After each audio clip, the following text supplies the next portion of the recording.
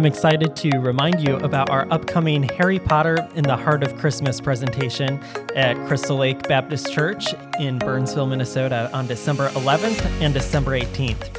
In preparation for this presentation, I thought it would be enjoyable and helpful to talk about Harry Potter and the Christian, why Christians should read Harry Potter, and then to just talk about the beauty of Harry Potter, the literary beauty, and the meaning that we find in that book. Sometimes I invite people to this podcast and have really scripted interview questions, and other times we do a more free-flowing conversation. Well, for this topic, I've invited my friend Ethan Miller, who's a student at Bethlehem College and Seminary, pursuing a Master of Divinity and a pastoral assistant at Eden Baptist Church in Burnsville, to talk with me about Harry Potter. And we're going to have a free-flowing discussion, not a full-on interview. So, Ethan, thanks for coming down on this early Tuesday morning to talk about children's literature. Yeah, thanks for having me. This is exciting. Well, first, I just want to start by commenting on the value of children's literature. You, Ethan, I know enjoy children's literature and maybe even writing and telling stories for children.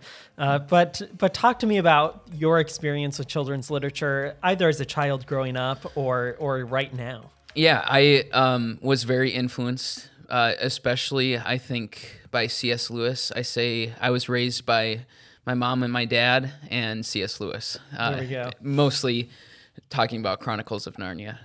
So I think there's something beautiful about just as a child being able to think and imagine another world and then think of how good is done in that world and how you might do good in your world. Mm-hmm. And so, I love children's literature. I think it's a really important thing for children to be involved in and to love and to just be a part of. So yeah, I think Lewis probably for a lot of Christians is the gateway to the fairy tale and using fairy not in the Disney sort of way, but in the Tolkien and Lewis sort of way. I grew up in a similar way. My dad, one of my favorite memories is when my dad read to us the entire Chronicles of Narnia series, and he had different voices for each of the characters. And I think that's where my love for Narnia started. But then I think it's good for us to realize that these stories shape us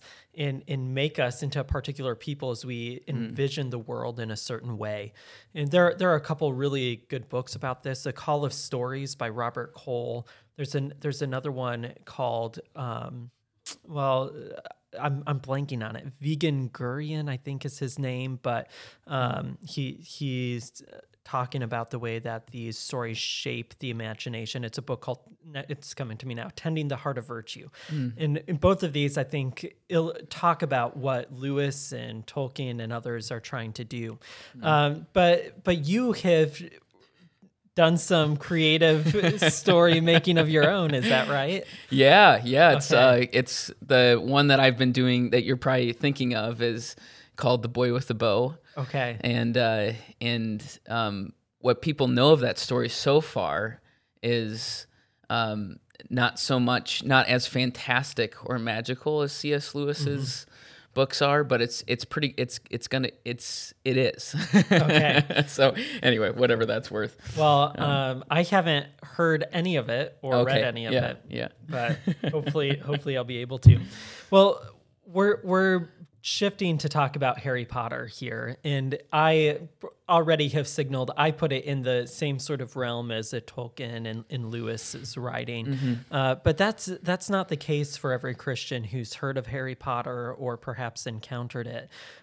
So it might be good for us to talk about objections that Christians have had to Harry Potter. I grew up in a home where we were not allowed to read or watch Harry Potter, and so my first encounter with the series was as a college student. I had been working at a summer camp, and in between summer and the semester, I had a free week, and so in a week, I read all of them. And that's all that I did, all 7 of them. And I realized upon reading them that the things I had heard, the objections I had heard, probably weren't as strong as Focus on the Family and some other organizations had really presented them to be. Yeah. So what are some objections that you've heard to reading Harry Potter? Yeah.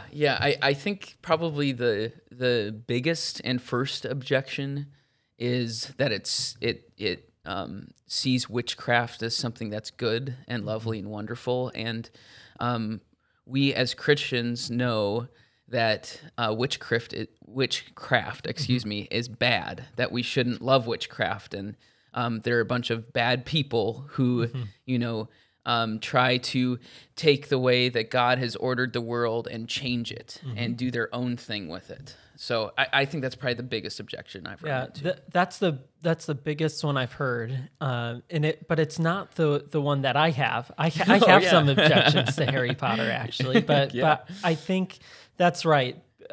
We read texts in Scripture in Deuteronomy and other places that condemn, necromancy and sorcery and calling up the dead and these sorts of things. And I think one of the reasons those texts get applied to Harry Potter and not to Mary Poppins or to The Wizard of Oz or to Narnia or Tolkien is that maybe the witches and wizards don't take center stage in the same way that they do in Harry Potter. I think, there are wands, there's magic, there are wizards and witches in these things. Mary Poppins, her wand is sort of her umbrella. Gandalf's is his staff. The three fairies in Sleeping Beauty have wands, but I think it takes center stage in a new way in Harry Potter because it's a school setting, a school of witchcraft and wizardry. Yes. And so I think it starts to bring out more of those objections. But maybe how have you looked at the text of Scripture that condemn these sorts of things and reconciled your reading and enjoyment of Harry Potter or any other fantasy literature, fairy tale with it? Yeah, I think in literature, when we're reading a book, I think a helpful question for us to ask is, who is God in this book, or how is the deity of this book functioning?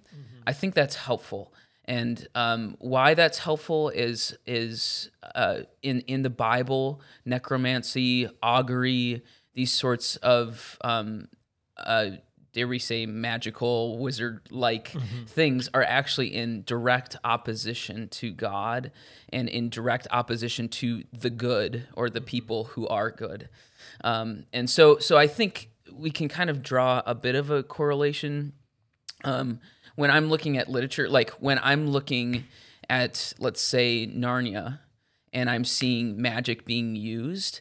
Obviously, there is like bad magic, right? There's bad people who use magic the wrong way, and there's the witch. Yeah, the White Witch. Yeah, she's like as bad as it gets. I don't want to use her magic. But there also is magic that does good, and that's in the service of Aslan and the people who work with him. So I don't know if that's answering your question. Yeah, I think so. I think we're recognizing what power lies behind this. And Yes. I think when we're talking about the witchcraft and sorcery condemned in the Bible, there's a clear sense that these things are connected to dark powers. Yes. In terms of the ancient Near Eastern worldview, this likely would have been these territorial gods and their minions that are being drawn upon. And then in terms of the modern world, we would just say demons or some kind of evil spirits that are behind this. And it's interesting to note when we do see magic performed in the Bible of this sort, it's bizarre. And when there are results, it's almost surprising. So I think of the necromancer that Saul visits and to call the spirit of Samuel, and it's shocking when it happens. So I think there that a lot of that probably was more of a moneymaker for some people, where there's a sense that there's this reality and there are these dark powers that have been used. But I think people were trying to make a buck a little bit, and in so doing, we're pledging allegiance to someone other than the God of Israel. But then when something happened, it was shocking. And then even those who maybe saw stuff happen. We think of the sorcerer in Acts, who, as soon as he sees the power of the Spirit, he's like, okay, everything I've been doing is a sham. I want the real thing. And of course, not for the right reasons. So I think we can look at these individuals and say there's an allegiance to something wrong and evil. That's a very white witch-like allegiance. Or I think that my favorite one, the Magician's Nephew, where you have this ancient world that there is a setting up of I am queen of everything and I'm going to do whatever it takes to crush anyone in my way. And I think it's that kind of magic that is talked about in the Bible. That's a very real magic in the sense that there are real powers behind it. And so then when we start to read literature that, incorporates magic, we do, I think, get a sense that that's real in the same way that it was real in the Bible, and it's evil. You've got to stay away from it. Yes. So you've got evil individuals in Lord of the Rings who are drawing on powers that should never be touched. Yes. Languages that should not even be uttered. Gandalf is afraid maybe to read the inscription on the ring. And so I think on one level, as we look at this, to say that the Bible's condemning the good and the bad is not a quite enough nuanced way of talking about this. And in fact, I think stories like Narnia and Lord of the Rings and Harry Potter illustrate there's a distinct difference between good and evil. So in Harry Potter, you have this defense against the dark arts. And I think it's interesting that anyone reading Harry Potter, if you walk away saying, I want to tamper with the dark arts or this, sort of occultic magic, you're the one who's going to lose in the end. Like you're the one who's going to get crushed. In that way, I think ironically, it might actually help individuals calibrate to resist this, allurement, whatever allurement there might be towards evil and dark power, and using that power to manipulate things in this world. Yeah, and that's one of the beautiful things about magic in literature is it actually, in some ways, it helps us elevate reality and elevate, especially in Lord of the Rings and Harry Potter too, the differences between evil and good. In a way, it just takes a lot. It's a lot harder and it takes a lot more work to elevate those differences, I think, even just in the physical realm of literature. And so, especially with kids' stories, magic helps us just cut through a lot of those difficulties that kids might have in like, oh, but that's an adult. And that's a good adult, that's a bad adult. I'm struggling with that. Magic just helps us kind of just break through that barrier and just say, this is the dark arts. Whoa, that's really bad. And this is good. This is good magic that has its realms and possibilities. I think that's right. And I think the fairy world, this world actually helps us see how enchanted and magical our world actually is. I think, unfortunately, a lot of us Christians sort of buy into this naturalistic worldview, and we then ignore texts of Scripture that talk about the wars against principalities and powers and the spirits of this age. And we so science-ize, that's not a word, but we so speak in the language of the Enlightenment and the scientific revolution that these marvelous, amazing things just seem mundane and they lose their enchantment.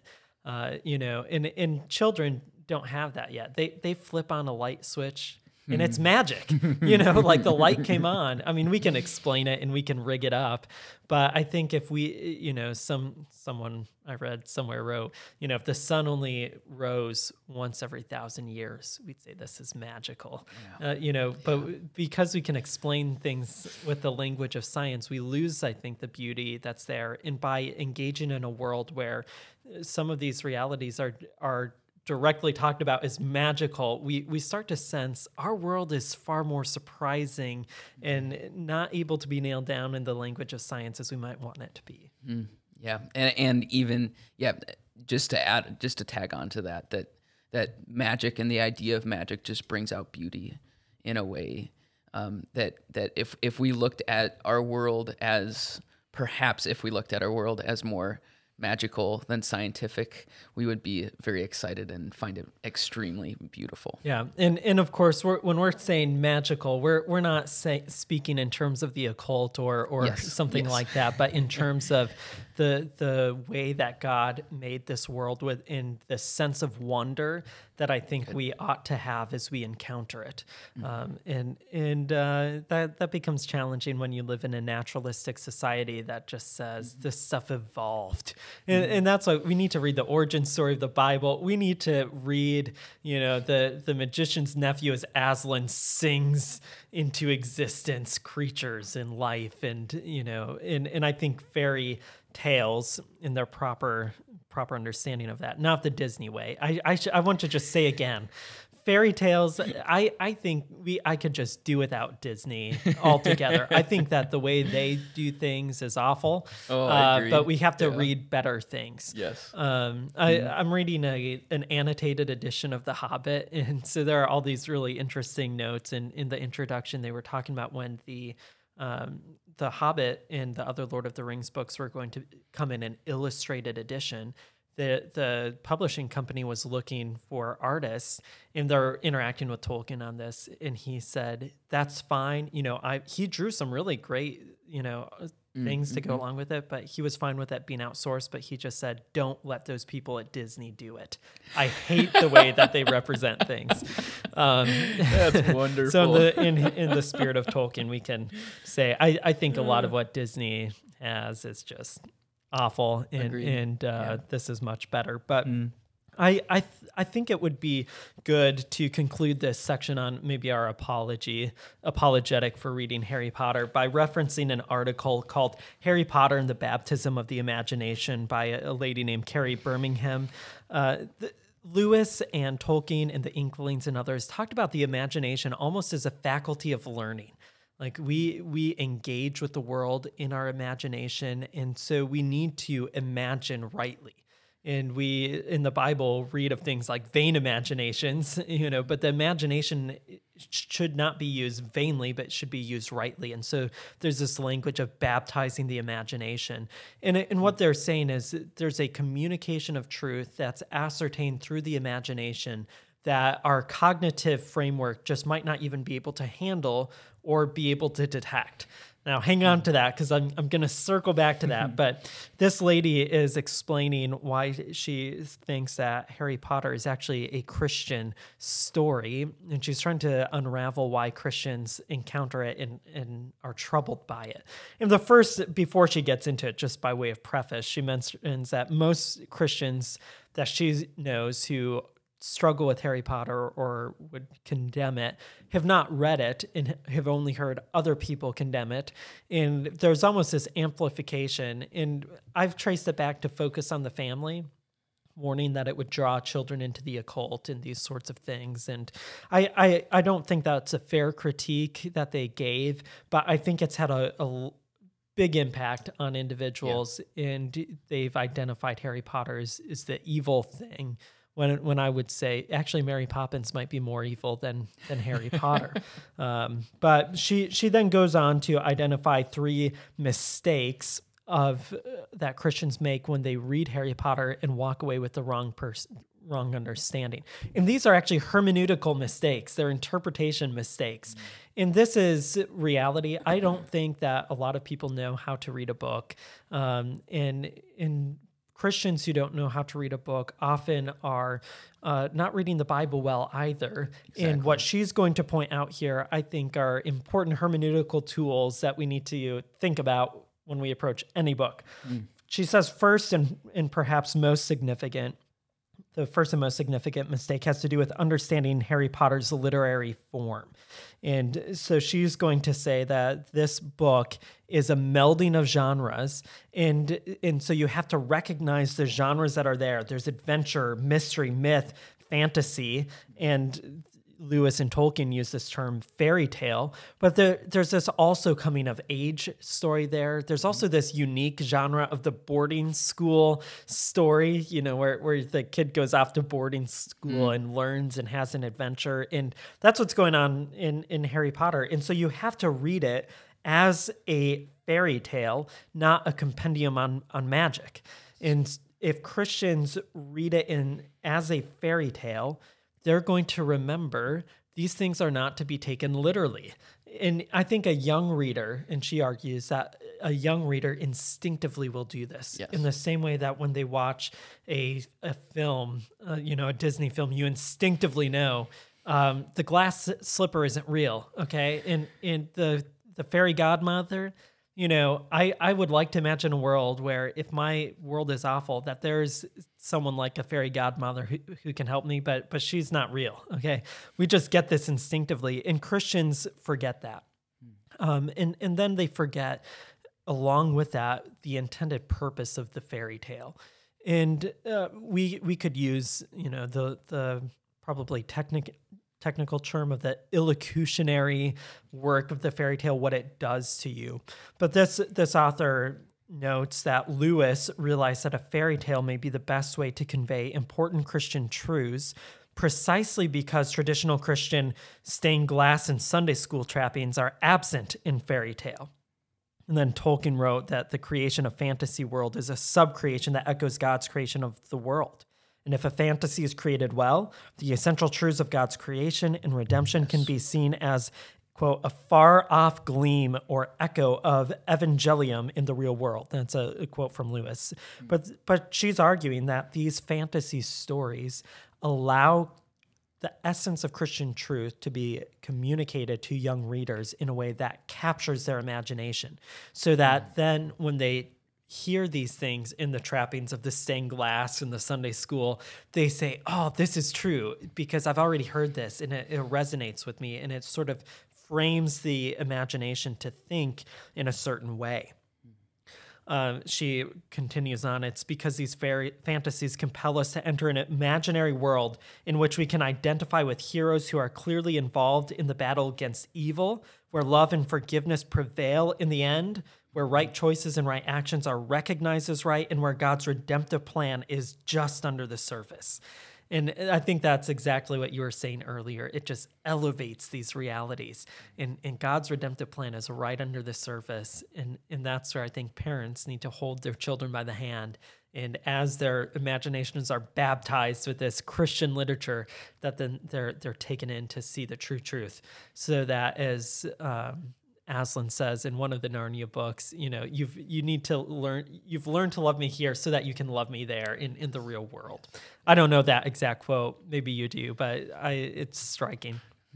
I think just on top of that, I think one place where people get tripped up with Harry Potter is Rowling does a wonderful job of making the wizarding world like a potentiality. So there are these breaks from the wizarding world into the real world, and where they're the most funny and exciting and hilarious is when they break into, and the prime minister has to deal with. And what she's doing is she's not saying this is real and you should go seek after this. And like you said, kids know that. What she's saying is there are things going on in our world that we don't necessarily perceive clearly with our senses.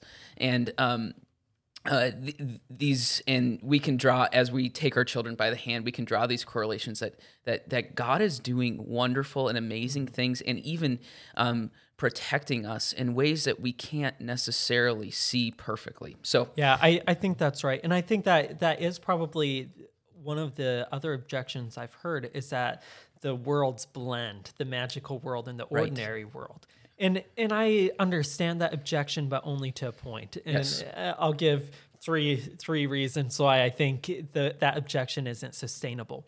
The first is just by recalling the stories that we're already comfortable with. And if you think of the Chronicles of Narnia, the imaginary world of Narnia does break in to the ordinary world of Britain.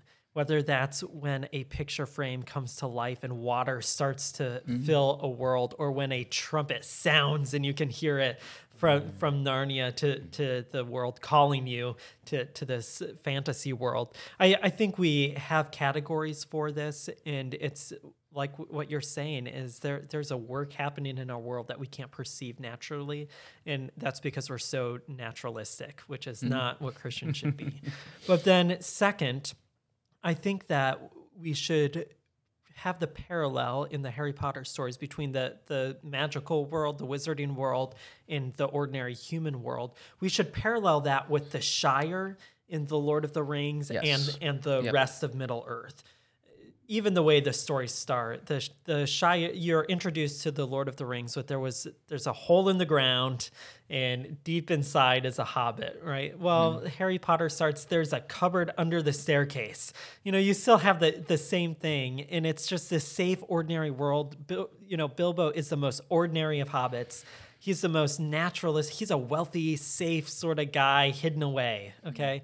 Well, in the first Harry Potter book, it's a cupboard under the staircase, and it's a family, the most ordinary family, the Dursleys.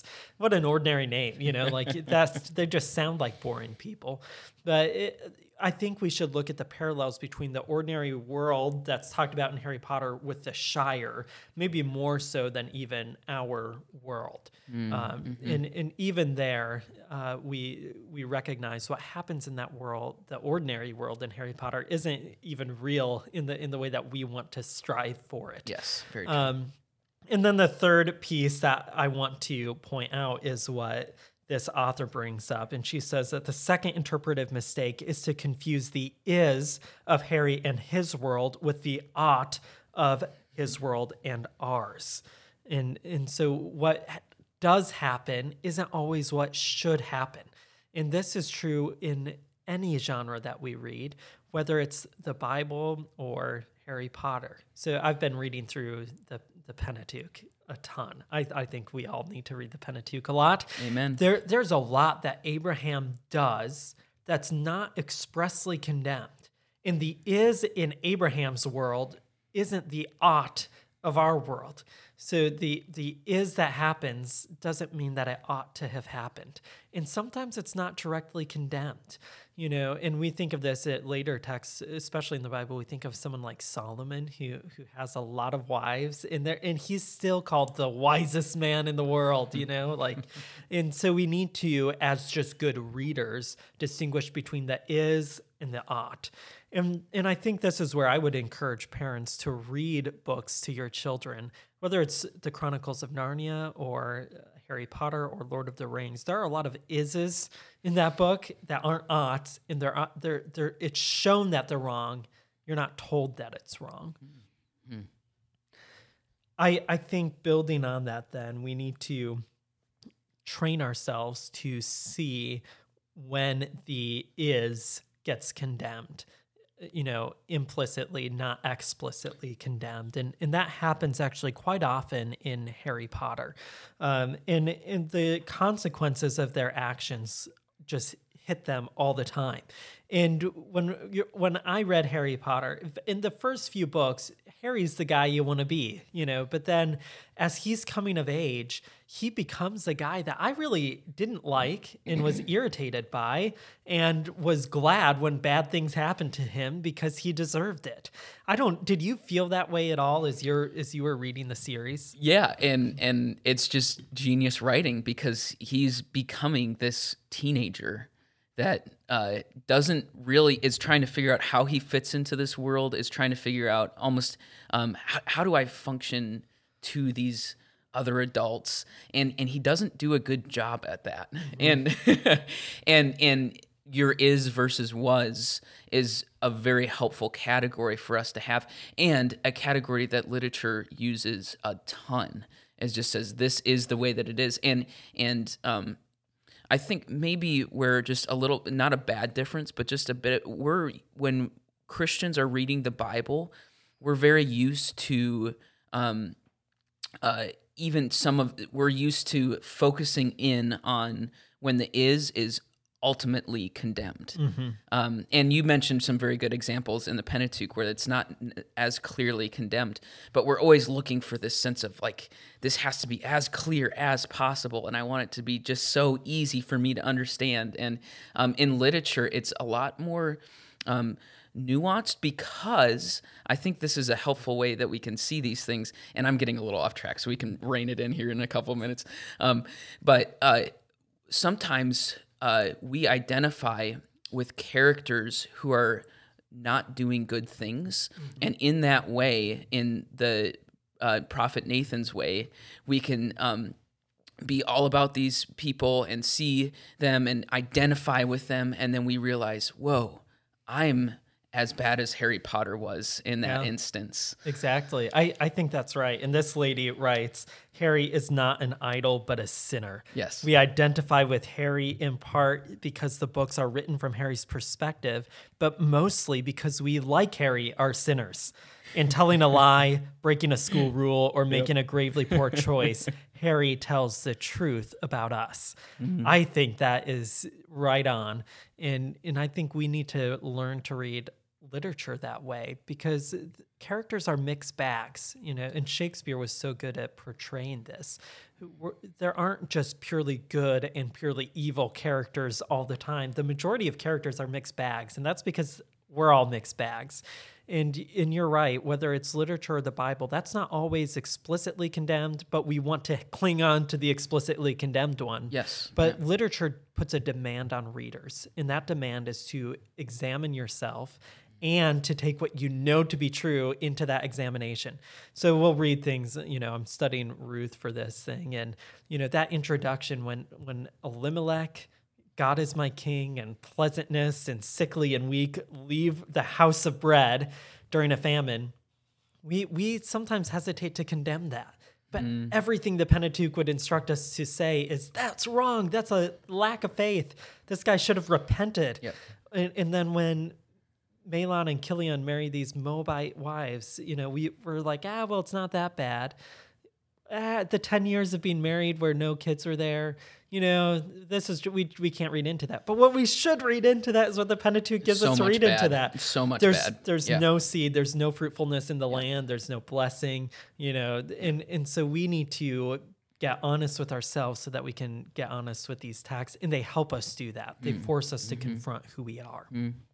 So the two mistakes she's given so far is first, not recognizing the genre and what it's intending to do. The second mistake is to confuse the is of Harry and his world with the ought of his world and ours. And then third, she says the third interpretive mistake is to rush to judgment. And I think, she's writing before the final books have been out. And so she's trying to keep people from rushing to conclusions. But the same is true for anyone reading through them. The final word doesn't come till the final day, till the end. And it might look like there's moral ambiguity at certain points, and sometimes there is, but don't rush to judgment and read for the larger picture. So I think it's true that sometimes Harry and his friends are rewarded when they do wrong. And part of that is pushing back against this legalistic kind of stickler, live by the black and white tendencies that a lot of us have. And the book of Ruth does this to us as well. How come Boaz can marry a Moabite woman when a Moabite can't appear before in the assembly of Israel till the 10th generation? The embodiment of the Torah that's being pictured by Boaz is maybe freaky for some of us because it doesn't fit. It's not coloring in the lines. And that happens in Harry Potter a little, but as you start to look at the larger story, if you don't rush to judgment, if you wait till the end, I think you'll find that evil is thoroughly condemned and righteousness is thoroughly praised. And as the characters make mistakes along the way, perhaps what we would call sin along the way, and fail to stand in the right, to live righteously, there's a measure of grace that we experience as we deal with others who fail, and as we fail, we look to the grace of God, but ultimately we look to the end where all will be set right. And I'm happy to say, this is a spoiler alert, in Harry Potter, it is all set right. Evil is destroyed. The Gryffindor, the Lion of Judah, triumphs over the snake, it's in Slytherin, and then all the houses are united as one as they join in a meal together. And so it rings with this biblical imagery. But anything else that we should hit on the objections to Harry Potter before we just talk maybe a little bit about how Harry Potter is Christian and helpful and enjoyable?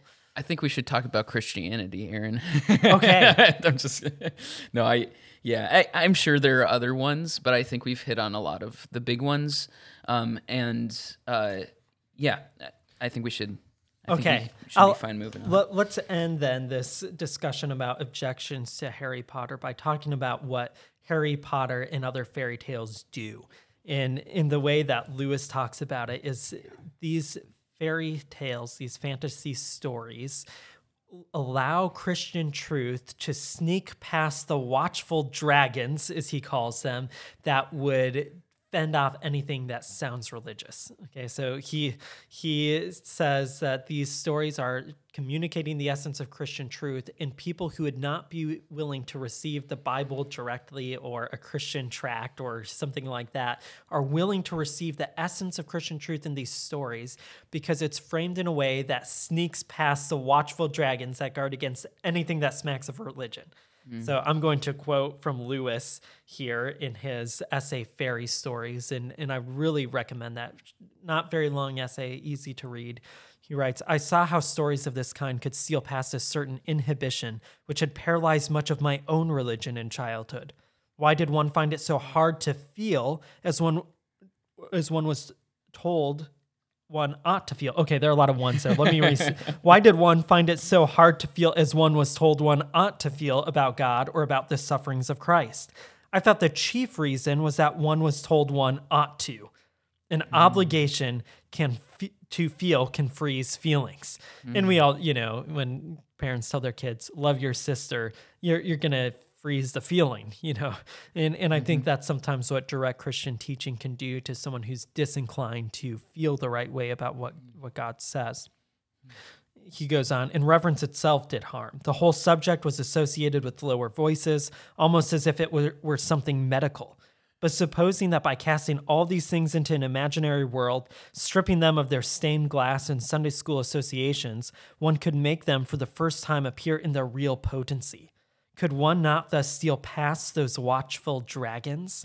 I thought one could. And I think the Chronicles of Narnia, Lord of the Rings, and Harry Potter do this.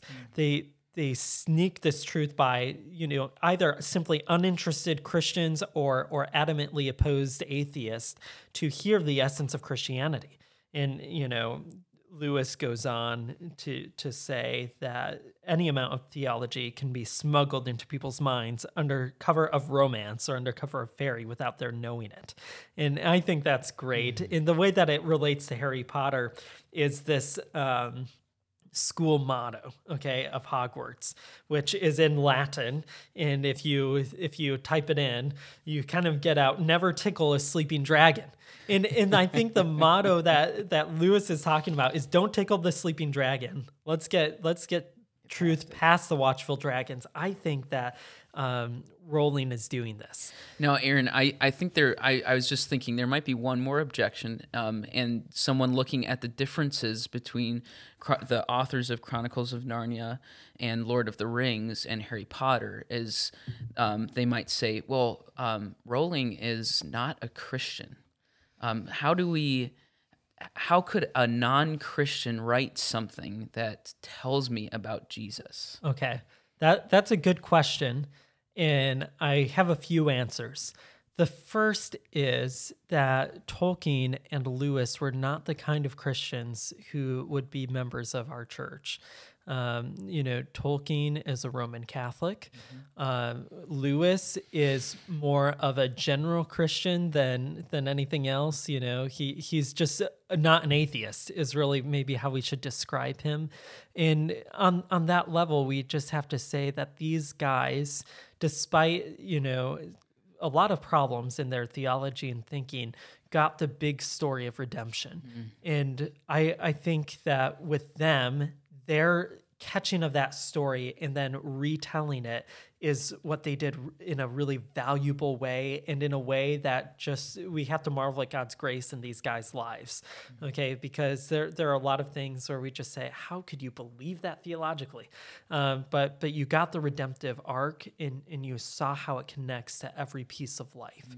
And I think that Rowling is writing in the same tradition. She is in Britain in the world of the Anglican Church. And I think that what the Anglican Church gets well is the redemptive arc. They get that. There's a lot that we would object to, and I don't think that they always consistently apply that to the social issues of our day or some other things, but she is riding within this stream. I sometimes wonder if she knows that she is or not. I think perhaps she's just read so much good literature. Yeah. And she's read the Bible, and it just works its way into her writing without her even realizing it. Now, I think on one level she might not realize it, because we all write things and we draw upon things we've known and heard, and we don't see it until someone else points it out. Yes. So if you take a creative writing class, you'll get this when someone else reads your stuff. But I do think on one level part of it is intentional, because as she, I think there were 4 books out, and she was being interviewed and asked about the objections of Christians to her story. And the interviewer was asking her, "Can you tell us the end?" She said, "Well, I can't tell you the end because I can't tell you what I believe, because then you'd know the end of the story." When they were asking her if she was a Christian, she's like, "Yes, I'm a Christian, but I don't want to talk about what that means, because then everyone will guess the end of the story." And what she's communicating there is, I'm writing a Christian story. Yeah. And if you know the redemptive arc of the Bible, you're going to know what my story is. And really, as we read this, I think Wiccans and occultic-minded people are actually going to hate the Harry Potter stories. Yes. If they read them helpfully, if they cut out everything, if they do what Thomas Jefferson did to the Bible, to Harry Potter books, they could like it. But you can't like it if you hate the gospel. And as we'll talk about at this Harry Potter thing coming up, I think that last book, the whole ending mirrors the life of Jesus. And really, if you haven't read the Bible and you don't know redemptive history, you're not going to pick up on the things in here that are really quite explicit. So I'll just talk about the last one. It's Christmas Eve. Harry and his friend Hermione, Hermes, the Greek messenger god, she's the interpreter of the story. So if you're reading Harry Potter and ever there's confusion about something, listen to Hermione. Yes. Because she's going to say what's happening. And 9 times out of 10, she's right. She's not always right, because she's not perfect, but she's close on being right all the time. But Harry and Hermione are walking to the birth town of Harry on this cold winter night. They take this potion that makes them transform, and they're walking hand in hand, this lonely, sad couple, lost alone in the world on Christmas night. And they're walking to this graveyard and to see the tombstone of Harry's parents. And he's reading on a tombstone along the way. He sees the last enemy to be defeated is death. Okay, this is a quote from the Bible. Some people aren't going to know that, but he thinks this is bad. Like, why would someone put that on a tombstone? That's Death Eaters. That's Voldemort. That's wrong. And what they're picking up on is this kind of contrived way of stealing immortality. And of course, there are echoes of the garden there.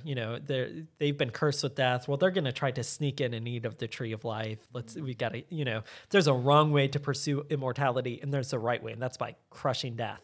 And so they start to pick up on these themes, but then they go to this, they're hearing Christmas carols being sung. This is like the birth of Christ that's being set up. And if you've never read the Bible, you're not going to get this, because what happens next is there's this battle between Harry and a snake. Okay, again, the Bible's going to unlock this for you. And what happens is the snake is wrapping around Harry. There's this explosion, and Harry's wand gets broken. And Harry thinks that this wand is somehow special and carries powers beyond what he can even do. Well, what happens there? This is just a picture of the incarnation. Okay, so Christmas night, incarnation happens. He loses his power. He's just like any other human, as far as he can tell. And then they continue on from there, and there's this sword of Gryffindor that has to be gotten, but Harry eventually sees it. It's in the bottom of this pool of water. And so then he ends up jumping in on this icy winter night. He jumps in to grab this sword to show his, true Gryffindorness. And he's going to die. He can't get out. And Ron, his friend, Ron the Baptist, I like to call him, pulls Harry out of the water. And then there's this sort of near-death resurrection scene towards the end, and then another guy cuts off the head of the snake and unites the houses. If you haven't read the Bible, you're not maybe going to be able to see this as clearly, but it's a story that's, especially in the last book, point by point connected to the life of Jesus and then the vision of the new earth in Revelation. So that I should stop there, but I think that Christians who would say, well, Rowling, I've seen her Twitter, it's not great. Right. Though lately she's actually gotten thrown down on by the left because she's not pro-transgenderism and these sorts of things. And so I think that she communicates Christian virtue. Sometimes she speaks better than she knows. Other times she's doing it very intentionally. Yeah. Helpful. Okay, yeah, so let's talk, and I guess that sort of bridged into Harry Potter's Christian literature. But right. Talk to me about some of the things you've enjoyed most about Harry Potter as we end here, the story and its impact on you as a Christian. Yeah, wow. Or whatever you wanted to talk about. That's a big question, and I'll preface this saying I've read through this like Harry Potter like 1.5 times. So I'm a very new Harry Potterite, so to speak. I think Snape is another spoiler alert, just shut this off if you're reading through, but Snape is such an interesting character. Mm-hmm. He's someone who does something that's right, no matter who, and doesn't care what other people think. Mm-hmm. And I think there's some dubious things that he does. There's some is of his life that maybe not to be oughts. Mm-hmm. But the overarching character of Snape is this decision to sacrifice the people, the outside people's idea of him mm-hmm. for the greater good. And I found that to be extremely helpful in my Christian walk, to say that I'm not out there to be popular with people. I'm not out there necessarily to be loved. And I'm a very like happy-go-lucky guy, and I am a people pleaser. Mm-hmm.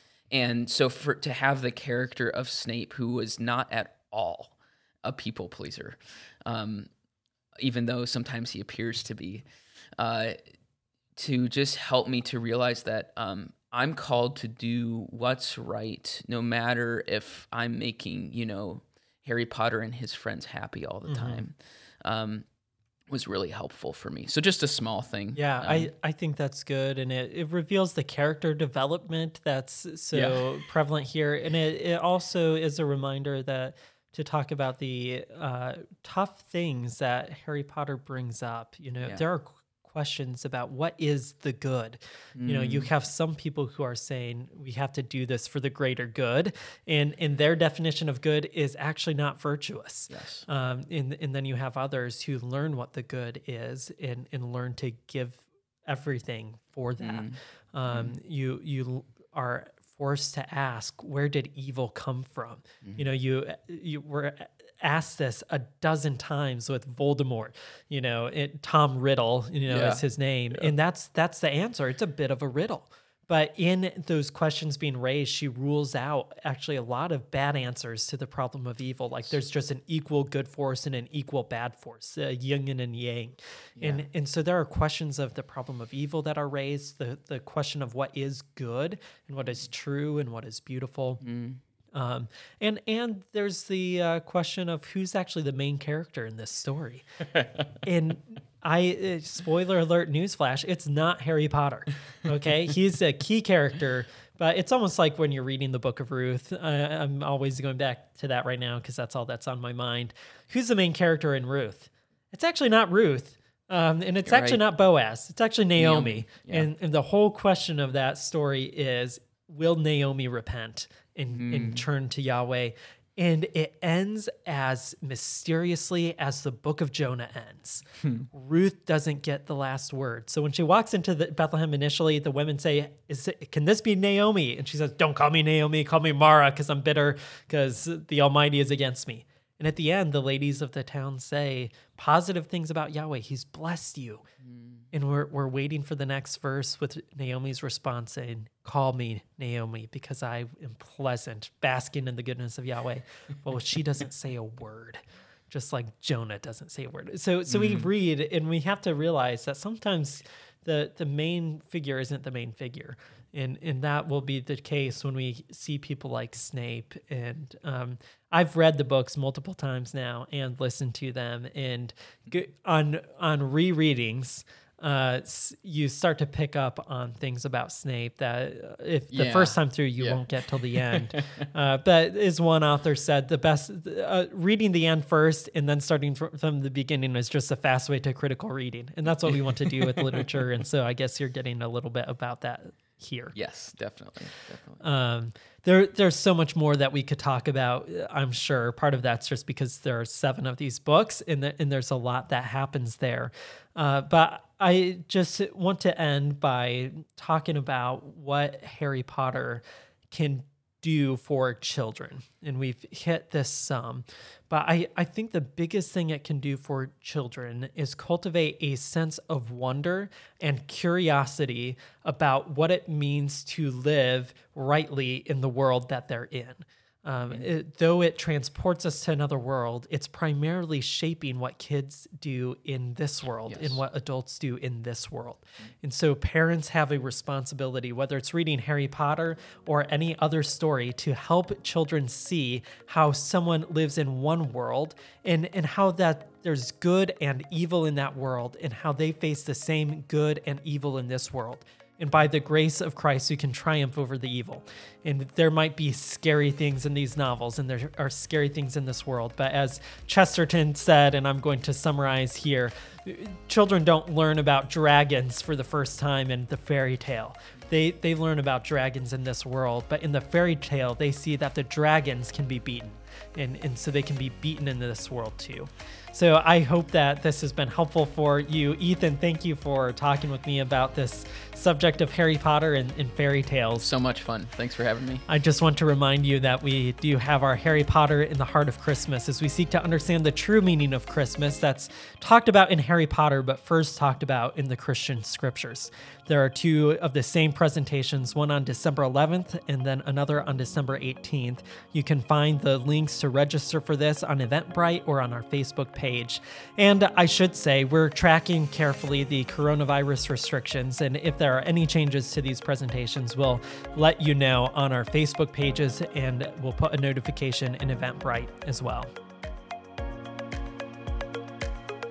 Questions and Answers About the Bible and Theology is a podcast of Crystal Lake Baptist Church in Burnsville, Minnesota. To learn more, you can visit us online at clbcmn.org.